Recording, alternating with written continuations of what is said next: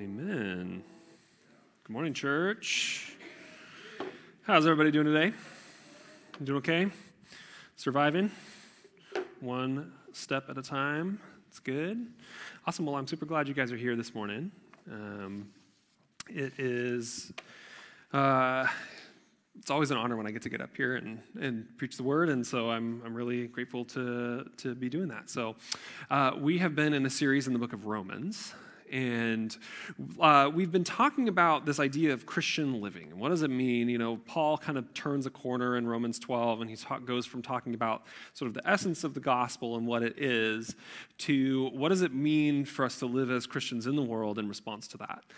And so as I was kind of like thinking about this passage and as I was, doing some research and trying to figure out what exactly I was going to say about it, I realized that one of the things that we really love as human beings are revenge stories.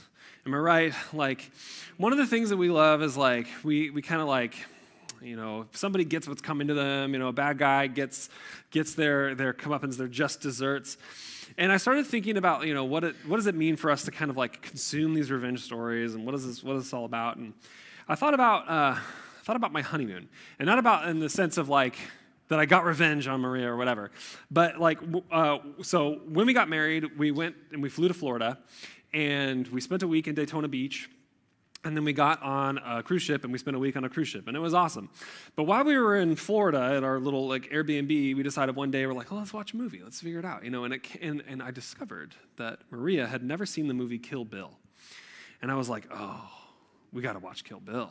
It's one of my favorites. So we got to watch Kill Bill, so I was kind of thinking about this movie, and here it is. If you're not familiar, Uma Thurman is basically an assassin, and we actually don't know the main character's name until the very end of the second movie, which is a whole thing. But anyway, she goes on this killing spree to get back at a bunch of people who are also assassins who plotted to kill her and her unborn child. So like it becomes this whole thing. She gets the revenge, and the leader of the group of people who is like, who she's going after, his name is Bill. So we're gonna kill Bill, right? Okay, so cool. This is a revenge story. Maybe this says more about my like sanctification than I need to, but it's one of my favorite movies of all time. Okay, moving on. Taken. All right, we've seen this one, right? Liam Neeson uses his very special set of skills with his like really awesome American accent to go after this group of people that this group of human traffickers that take his daughter while she's on vacation.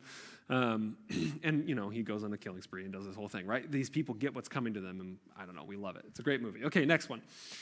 John Wick. Anybody seen this one? Raise your hand. Yes, good. Okay, cool. All right, good.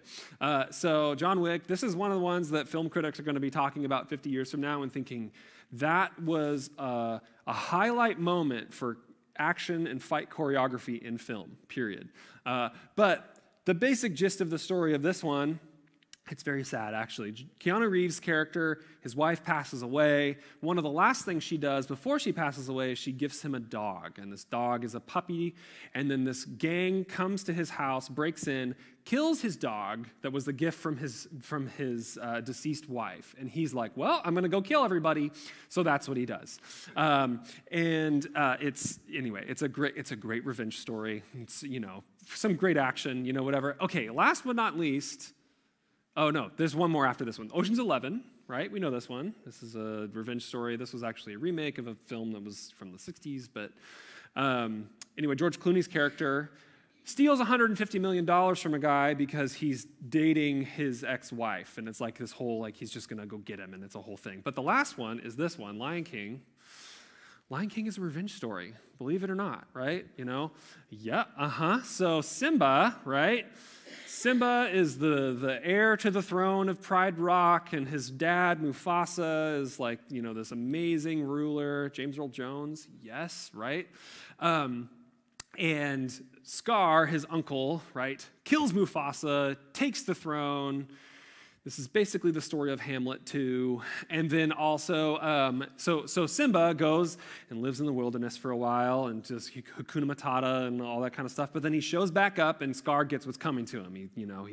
He takes back over. He vindicates himself and rights all these wrongs. And we love that story, right? And here's what I want to propose today, is that desire in our hearts, the desire for justice, the desire for bad people to get what's coming to them, the desire for good to triumph over evil, that is something that actually is really deeply embedded within us because it's a good thing. It's a good thing that we want justice in the world. But there's a difference between justice and revenge. So that desire for justice in our heart, that's actually part of the image of God in us. God made us in his image, right? And God, being a God of justice, being the one who gets to perfectly determine whether or not something is just and right and good, has placed within us a desire to put the world right. We know that there's something wrong with the world we live in. And we want to put it right. And when we are wounded, when somebody attacks us, when we are wronged in some way, we want to make it right. We want to bring some justice to that situation. And I would argue that desire, the desire for justice, is a good thing.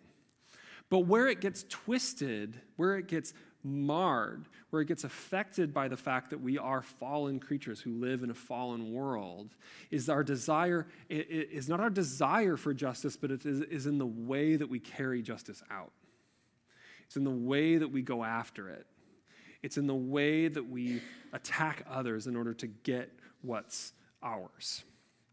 So think about this. I mean, I think we have moments like this in our lives every single day, where we feel like somebody needs to get what's coming to them, right? Maybe it's not something as extreme as any of these examples, right? But, if somebody, for example, for me, if somebody's tailgating me really bad, I'm doing the speed limit or maybe 3 miles an hour below the speed limit because they're going to get what's coming to them, right? If you're going to be mean to me, I'm going to be mean to you. Or let's say just, somebody cuts you off on the freeway and you're like, you know what I'm going to do? I'm going to cut them off instead. And then they're going to feel how I feel. I'm going to make them feel the same way, the violation that I feel. Maybe it's a situation where a coworker or something, or a boss or someone at work is taking credit for something that you have done. And that's wrong, right? That feels wrong to you because it is. There's something that is intrinsically not okay about someone taking credit for your hard work. Maybe you have a situation where a friend tells you something in confidence, or you tell a friend something in confidence, and then they go and they share it with their small group as a prayer request or something, right? And you're like, wait a minute. Y'all, we should really pray. We should really pray for her. She's got a bunch of stuff going on. This is an issue.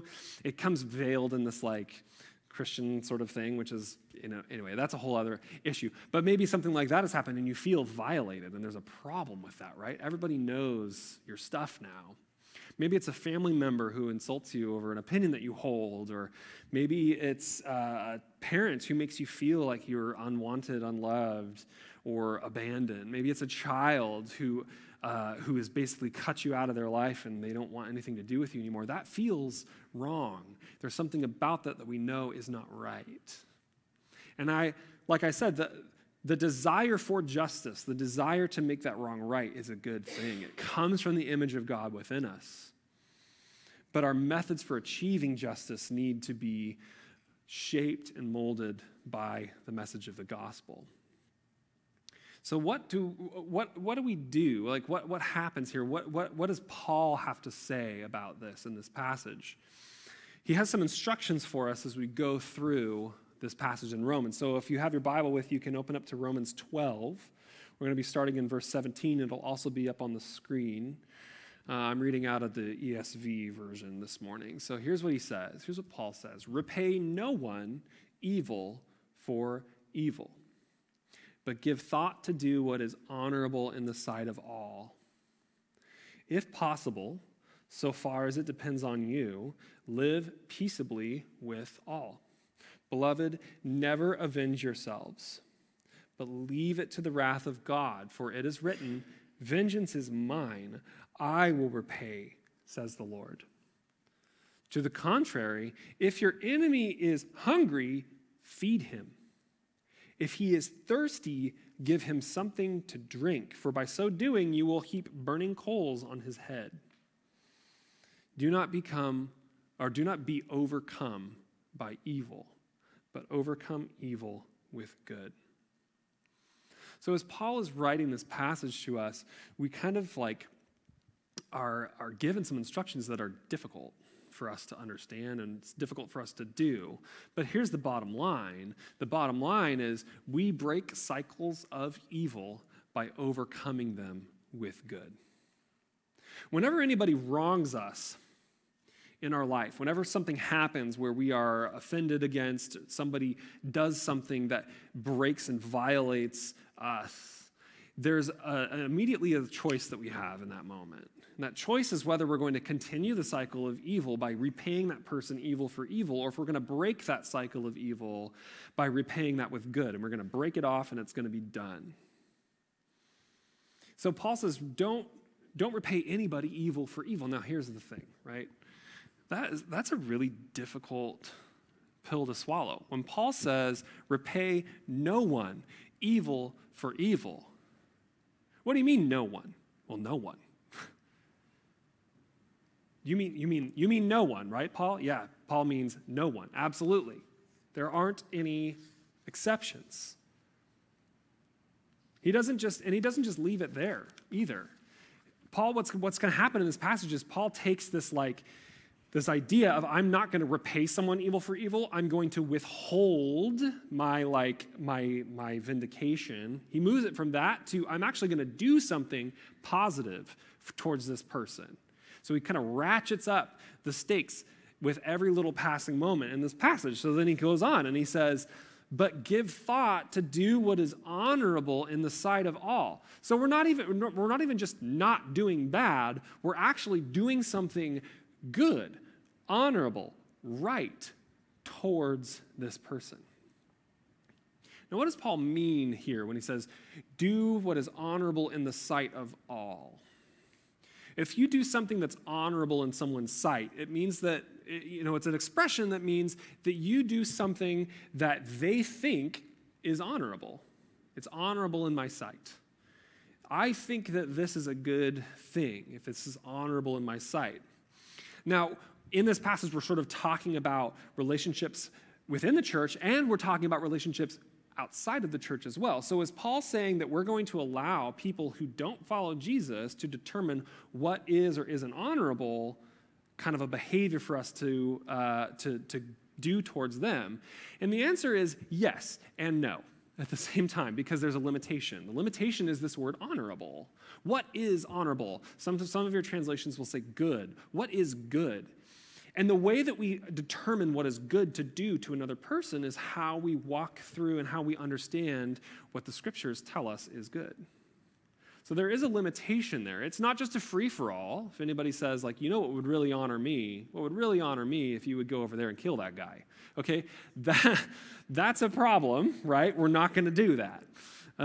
It would really honor me if you would go over here and slander that person in the public sphere and really just nail him to the wall over there. No, right? What is good, what is honorable, what is right? That is what we are trying to do. But we're supposed to kind of determine and figure out what are those things that people are actually going to receive as honor to them. That's an interesting thing, and it requires that we know a little something about what these people are thinking about. It requires that we have a relationship with them. We should do those things that we know are good, that we know are right and honorable according to the standard of the way of Jesus. But these things should also be recognized by the people that we're trying to honor. So we're looking, there's kind of like a Venn diagram sort of an idea, right? We have honorable stuff over here, and we have stuff that people think is good for them and honorable, and right in the middle, right, we have this little spot, and that's the stuff that we should be doing. We should be giving thought to what is in that little center portion of that Venn diagram. So then he continues this straight of thought, and I think that this is really interesting, and this is one of my favorite verses actually in this whole passage, because Paul recognizes reality. He's not giving us a command that's too much. He's not giving us a command that's unreasonable. What he's and he recognizes that there's something that is not quite right in the world, and here's how we're going to deal with it. So he says this: if possible, so far as it depends on you, live peaceably with all. So there's a couple of things that this implies, right? One is that it's not always possible to live peaceably with someone. It's not always possible. Sometimes it is impossible to be at peace with someone. Because to be at peace with another person requires both parties to move together and make peace. And there are times when no matter what you do, no matter what you say, no matter how you honor that person, no matter how much you try, no matter how much you pray, that person's will is pushed against you in such a way that they will not reconcile with you. They will not allow you to be at peace with them.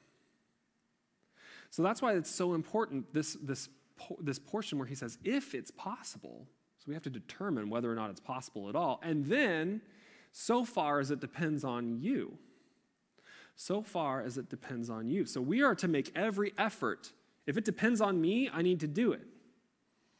But that's why, and this is like one of these things that that I've sort of like had as part of my life that's been really helpful for me, and that's the concept of your box versus their box. As far as it depends on you means that I take care of whatever's in my box, metaphorically speaking. How I act, how I speak, how I think toward that person, how I pray, the way that I try and honor them, the way that I don't try and tear them down in front of others. That's the stuff that's in my box, my attitude towards that person, my ability to speak well of the good things about their character, even if there are other pieces about them that really rub me the wrong way. That's what's in my box, right? You know what's in their box? All that same stuff, but for them. How they act towards you, how they respond to you, whether or not they even want to be your friend anymore, whether or not they want to be part of your life, how they're going to respond to you emotionally, whether or not they're going to shut you down or make you feel inferior or whatever. That's their box. So what Paul is saying here is that we need to be responsible for what we're responsible for, and they need to be responsible for what they're responsible for. And as far as it depends on us, we live at peace with everyone. We do everything we can, but there's a moment in time where sometimes we just have to acknowledge that that's in their box. And we have to be okay with it. Now, this is something also that we're talking about a forgiveness versus like a restoration of relationship. I can forgive a person because that's a largely internal thing. It's internal and it's vertical. It's between me and the Lord, and it's between me and my emotions and how I was wounded and what happened to me, and how do I I can forgive that person somehow. I can stop holding them accountable for whatever it is that they've done to me, but that's a largely internal reality. Restoration of relationship in that moment requires that that person comes to you who has wronged you and actually wants to be part of that, wants to ask for your forgiveness, wants to repent of what they have done. And there are cases where sometimes you can forgive a person and you can do what's honorable and right to them, but because of how they have interacted with you or because of the way that the world has gotten into their heads or whatever, they are not going to be part of that relationship. Making peace requires two parties. So I think that this passage is more about this internal reality in a lot of ways. We're talking about forgiveness of another, honoring another. And that's what depends on me, right? That's what depends on me. That's what's in my box. But the bottom line of all of this is that regardless of the situation, regardless of if this is just a me and forgiveness sort of situation, or if it's a me and this person actually reconciling and figuring out and working it all out together, regardless of how it all works out, we don't get the option of taking vengeance. We don't get the option of taking vengeance. Because remember how I was talking about this cycle? We have this choice to make. We can perpetuate evil by taking vengeance. We can further that cycle and make it continue, or we can cut it off right there. It's cliche, but it's true. Two wrongs don't make a right. They just make a bigger wrong. They don't make a right. And there's some immense wisdom in that. So we're not allowed to take vengeance. And here's what Paul has to say. He says, "Beloved, never avenge yourselves, but leave it to the wrath of God, for it is written, 'Vengeance is mine. I will repay,' says the Lord." Now, sometimes I think that there's this idea where if someone wrongs us in some way, if they offend against us, if they do something that's wicked to me, that if I do nothing, if I don't attempt to gain justice for myself, if I don't retaliate in some way, even within sort of like the boundaries of being, being courteous or something like that, if I don't in some way try and regain face in that person's life or in the people around me, then I have just rolled over and become a doormat. I've done nothing.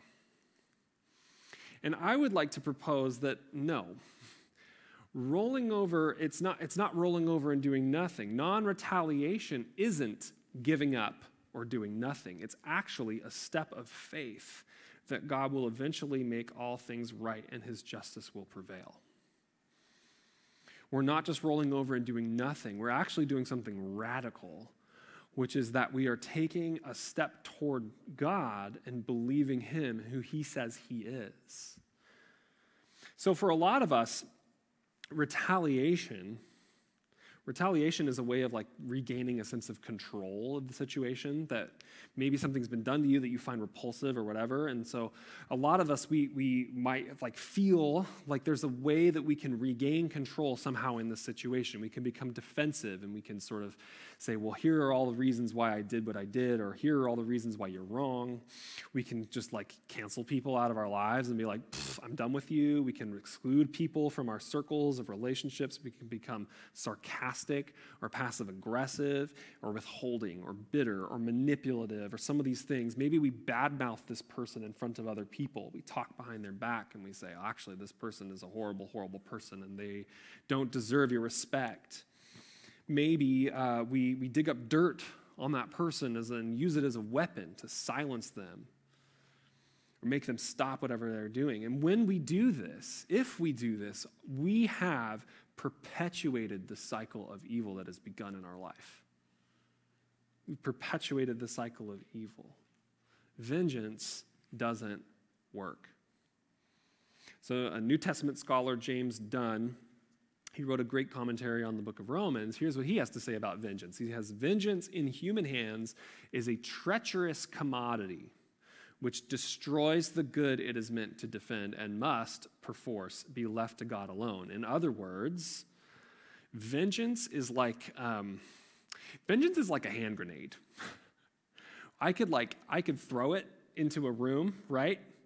And it's gonna make a huge mess.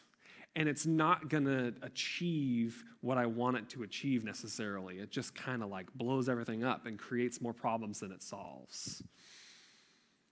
So we don't actually achieve true justice if we take vengeance. We don't actually cancel out the evil. We don't make it less evil somehow. We actually perpetuate it. We establish our own ideas of dominance, of justice. We establish our own preferences for how a relationship is supposed to work and the power dynamics that exist in those relationships. But as Christians, we're commanded to take a more long-term view of what justice actually is. We want justice and vengeance in the short term, but God is thinking in the long term, and he is going to right every wrong. He is going to make everything right. As C.S. Lewis says, at the end of all things, every bad thing comes untrue. That's like what God is moving toward in his plan for the world. So instead of thinking that not getting payback or for being wronged is like somehow admitting defeat or rolling over or becoming a doormat, I want to invite us together to think of non-retaliation as a bold, radical step of faith. Faith in God's justice. Faith in God's character and faithfulness, that he is indeed a just God. and that he will indeed one day right every wrong and dry every tear. And faith that, yes, the wheels of God's justice turn slowly, but they are turning, they are moving, and the world is bent towards justice at the end of all things when God returns to right every wrong. So then Paul ups the ante even more. Whoosh. He's like, not even are you supposed to do honorable things to this person and not take retaliation and leave it to God and have faith and stuff, but then he makes it very practical. He gets on the ground with us and he says this, to the contrary. So instead of taking vengeance, we leave it to God, and instead of taking vengeance, if your enemy is hungry, feed him. Or, if he is thirsty, give him something to drink, for by so doing you will heap burning coals on his head. Now, Paul actually quotes here from the book of Proverbs, and he makes this idea super practical for us. It's really personal. Notice how these acts of like feeding a hungry person or giving something to drink to a thirsty person, that's something that happens in a sort of a one-on-one relationship. It's a close thing. Paul's not talking about someone who's way out there in the ether. He's not talking about someone who's so far away that we have no real connection to them. He's not talking about some troll that we met on the internet. He's talking about a person that we have had some kind of relationship with, and that relationship is broken, but as the way of stopping the cycle of evil that exists in our relationship with that person, we do good to them. We meet their needs. We give them something to eat. We give them something to drink. And by so doing this, we heap burning coals on their heads. Now this, I don't know about you, but when I read this, I think that's a very negative image, right? Like, that sounds really painful and uncomfortable and not like something I would ever want to do, is have burning coals heaped on my head. And the reality of the situation is that the meaning of this passage is somewhat debated among scholars, both when they're talking about it in the context of Proverbs and also when they're talking about how Paul is using it in Romans. So there's like all kinds of stuff that's going around. But there are some that would say that heaping coals on someone's head is a form of shaming them. It's a metaphor for shaming them somehow. Your conduct toward them has done something good when they have done something evil to you, and so when you do something good to them, they feel ashamed of themselves and then maybe change the behavior or their thoughts or their actions. Now, if you ask me, that seems a little bit like vengeance, but with an extra step. So if Paul is saying we can't take vengeance, but then he says you're going to heap burning coals on this person's head, I don't know that he's talking out of both sides of his mouth in that sense. I don't know that he's out of one side of his mouth saying don't take vengeance, but also if you do good to this person, it's going to be taking vengeance on them, elbow. Like, I don't think that that's what Paul is up to. Now, it also could be, some people will actually think that heaping burning coals on your head, some Old Testament scholars think that this is actually a reference to an ancient Egyptian ritual where when you go and you repent to someone, when you pay penance, you put a dish on your head and you would heap burning coals into it and come to that person as a way to show how sorry you are for what you have done. And that's possible. Paul might have been familiar with that. But here's the thing. Regardless of sort of like the specifics of what this means, there's something about heaping burning coals on someone's head that is going to drive them in some way towards a more positive way of living in the world. And I don't know exactly what that means. I don't know exactly what that looks like, but that's sometimes what we encounter when we read the Bible. There's this like moment that happens when we do something good to someone who has wronged us, where something kind of clicks on in their mind sometimes. And they come to a realization that they need to change their ways or their attitude toward you. And I think that something along those lines is what Paul is getting at here. It's something positive. He's saying, if we do these things, if we act kindly towards people who are unkind to us, something affects them in a way that makes them see God more clearly and see the character of Jesus more clearly. Now, the point of the whole passage, and I think that Paul kind of wraps it all up right here, he says this. He says, don't be overcome with evil, but overcome evil with good. This word overcome is often used in like a military context. So like when a group of soldiers would surround and attack and overwhelm an enemy force, like that's this idea of like overcoming, like basically like a wave breaking. You know, you overcome this group. You fight it to the death, basically. You're beaten by it. And if we perpetuate evil in our lives, if we continue those cycles when we're presented with that choice, we get overcome by evil. Evil wins in that situation. But if we overcome evil with good, if we meet evil in our lives with a kind of force that can overwhelm it, there's something good that comes out of that. That's what Paul is getting at. We can break cycles of evil in our life by overcoming them with good. And Christians, followers of Jesus, we're supposed to be people who are marked with the kind of kindness and generosity toward others that is not dependent on how they treat us. Our love is not conditional. Our love is not conditional. Whenever someone wrongs you or me, we have a choice to make. And we can either continue evil and let it fester and spread like a disease, or we can cut it off at the source by offering kindness, forgiveness, and honorable behavior instead. And Paul takes this idea, this like way of living, this Christian ethic, Paul takes this directly from the life and teachings of Jesus. This is how Jesus lived his life. His response to evil and violence toward himself was not to just get revenge.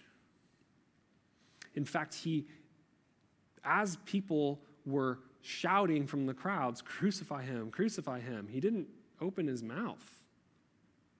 He absorbed it. As people were driving nails into his hands and his feet, he said, Father, forgive them. They don't know what they're doing.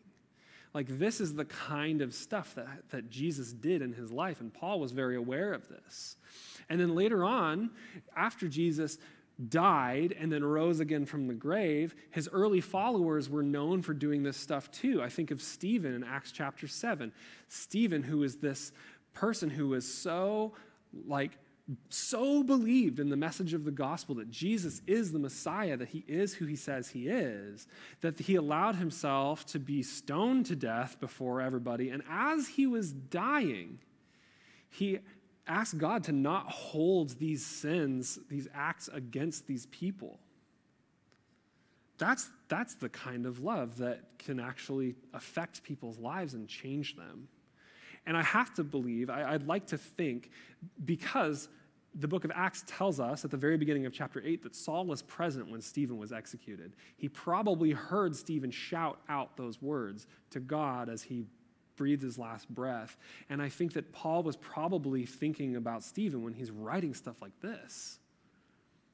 The kind of kindness that we show towards others, the kind of forgiveness, the kind of honor that we show to them by praying to God that he would forgive them and that he would bless them and he would not hold their sins against them, that's the kind of stuff that changes people's lives. Paul, I think, recognized that. And maybe some of us are here and we're thinking, man, there's like some stuff that people have done to me that is it's just too much. Like, there's no way. This wound is too deep. This thing that has been done to me is too wicked. And I would like to start into that conversation by saying that the overcoming evil with good starts with recognizing the gospel for yourself. And that's not to say that you are somehow like to blame for the wickedness that has happened to you, but what I mean is that as we get more and more familiar with the fact of the gospel in our own lives, the way that God has acted in kindness and humility toward us and lifted us up and honored us, even though we were his enemies, we were enemies of God by nature, right? while we were yet sinners, Christ died for us. God extended his love toward us even when we had offended him so terribly, deeply. And God has poured his love into our hearts by the Holy Spirit, says Romans 5.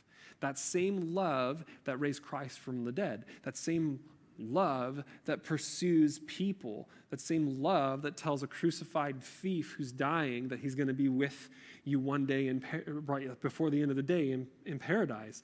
The same love that compels a father to run toward his son who has squandered his inheritance on booze and prostitutes and wild living and gambling and all this kind of stuff, and you run towards this person, and the father says, put the best robe on him. Hurry up, do it. That's the kind of love that God has for you and for me. The Holy Spirit pours that love into our hearts so that we can acknowledge it and pour it out towards others. But it's still hard.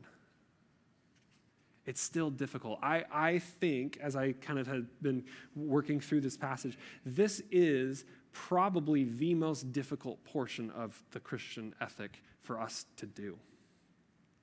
I think it really is. You mean I do not get the option of paying that person back for what they have done to me or someone that I love. That's a tough pill to swallow. You mean I have to forgive that person and offer forgiveness to them? Yeah. But here's the encouraging thing, and here's something that I think I want to leave us with today, is one, that is forgiveness and this kind of like ethic doesn't happen overnight. It's an often painful process that takes time. It's a process. So back when I was in seminary, we were talking about this very concept, the idea of forgiving people who have wronged you very deeply. And my professor in my spiritual formation class, she had later on in her life gone and gotten a PhD and, was like working through and was teaching now. But when she started her career, she was a trauma nurse. So she was working in a hospital. And one of the things that the example that she used of what this process of forgiveness looks like is like when you are in some kind of accident and you have a very deep wound physically in your body. And one of the things that seems, if you're not familiar with the medical world, which I'm definitely not, and I really had a great time looking up some of the illustrations of what I'm about to tell you about, but I'm not going to show you any of those things. That's fine. But one of the things that happens is we sort of instinctively would just want to close that wound up, right? We want to close it up. You have a big gaping wound in your chest or whatever. We want to close it up, stop the bleeding, and then just kind of let it heal, right? Put the pressure on it and do our thing, right? There's a problem with that. Now, this is a wound. Let's pretend it's a wound, okay? This is not my attempt at making the Weezer logo. It is a wound. So there's your skin, right? And then there's this big deep gash or, puncture wound or something like that happens in your body, all right? Now, we could just cover this over and put a Band-Aid over it and be like, yes, this is, I forgive that person. It's fine. No problem, right? I just never have to, I'm never going to think about it again or whatever it is, right? We could cover it over, but here's what happens. Is when that happens, when we just cover it over at the top, it will scab over at the top, but then everything underneath will fester. It won't be ready to heal. And it can get infected and form a horrible abscess and an infection that could actually kill you.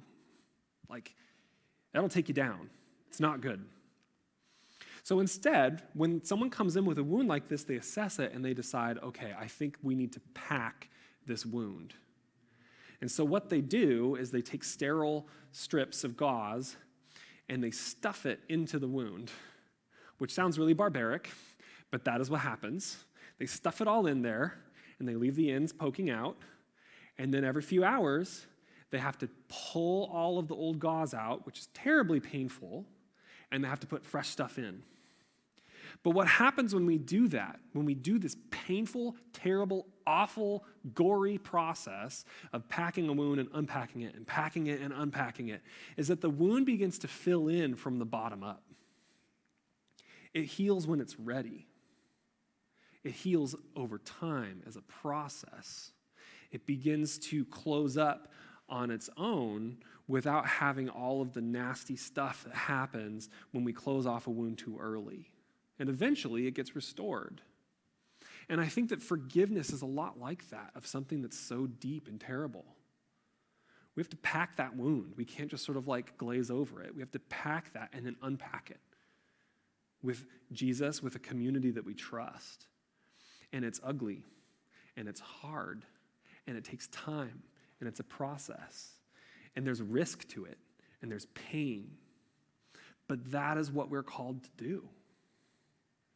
This is part of the Christian life, that we get to pack and then unpack. It goes step by step. So my encouragement to us this morning is, if you're sitting here and you're feeling like that, that there's something that's happened to you that you just feel that it's too much. It's too deep. I can't just sort of like call this good, one and done. Is that my encouragement is to just take one step. Even if that step's a baby step, because here's the thing, baby steps are still steps, am I right? Baby steps are still steps. We take baby steps towards this. Maybe the first step for you is getting deeply, intimately aware of the way that the gospel has gotten a hold of your life. Maybe that's the first thing for you.